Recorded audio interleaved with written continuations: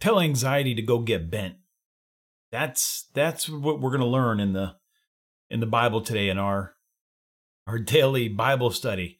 Look, we're here, Isaiah chapter 41, verse 21 to 29. This is an important passage of scripture.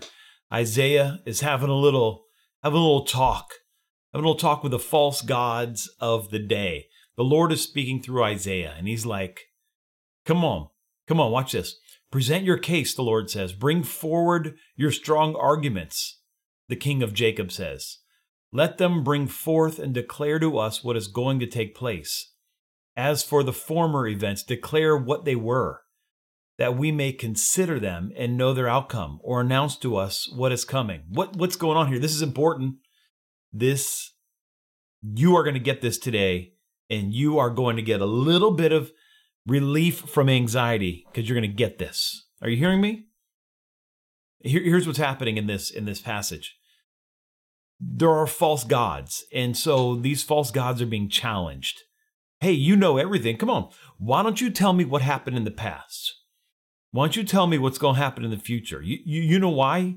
You know why? Because the devil lies about your past. They're lies. And so when you hear the voice of calamity in your head, when the bells are going off and the warning sirens are in your ear, ask that thing a couple questions. Say, hey, what happened back then? And if it sounds like shame, if it sounds like condemnation, if it sounds like ruination, if it sounds like the world is coming to an end, that's the voice of the liar. Listen, that's the voice of the liar. You need to hear this. And so if it doesn't know the past clearly, it doesn't know the future clearly.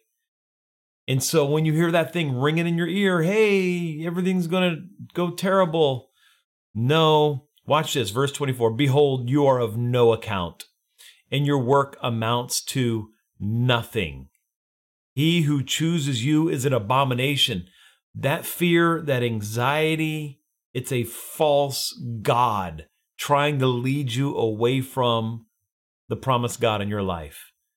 And I pray today that you let that thing be destroyed once and for all. That's our Bible study for today, Isaiah chapter 41. Get it in your heart. Get it in your heart and go walk in peace. If this brought any freedom, just type amen in the comment.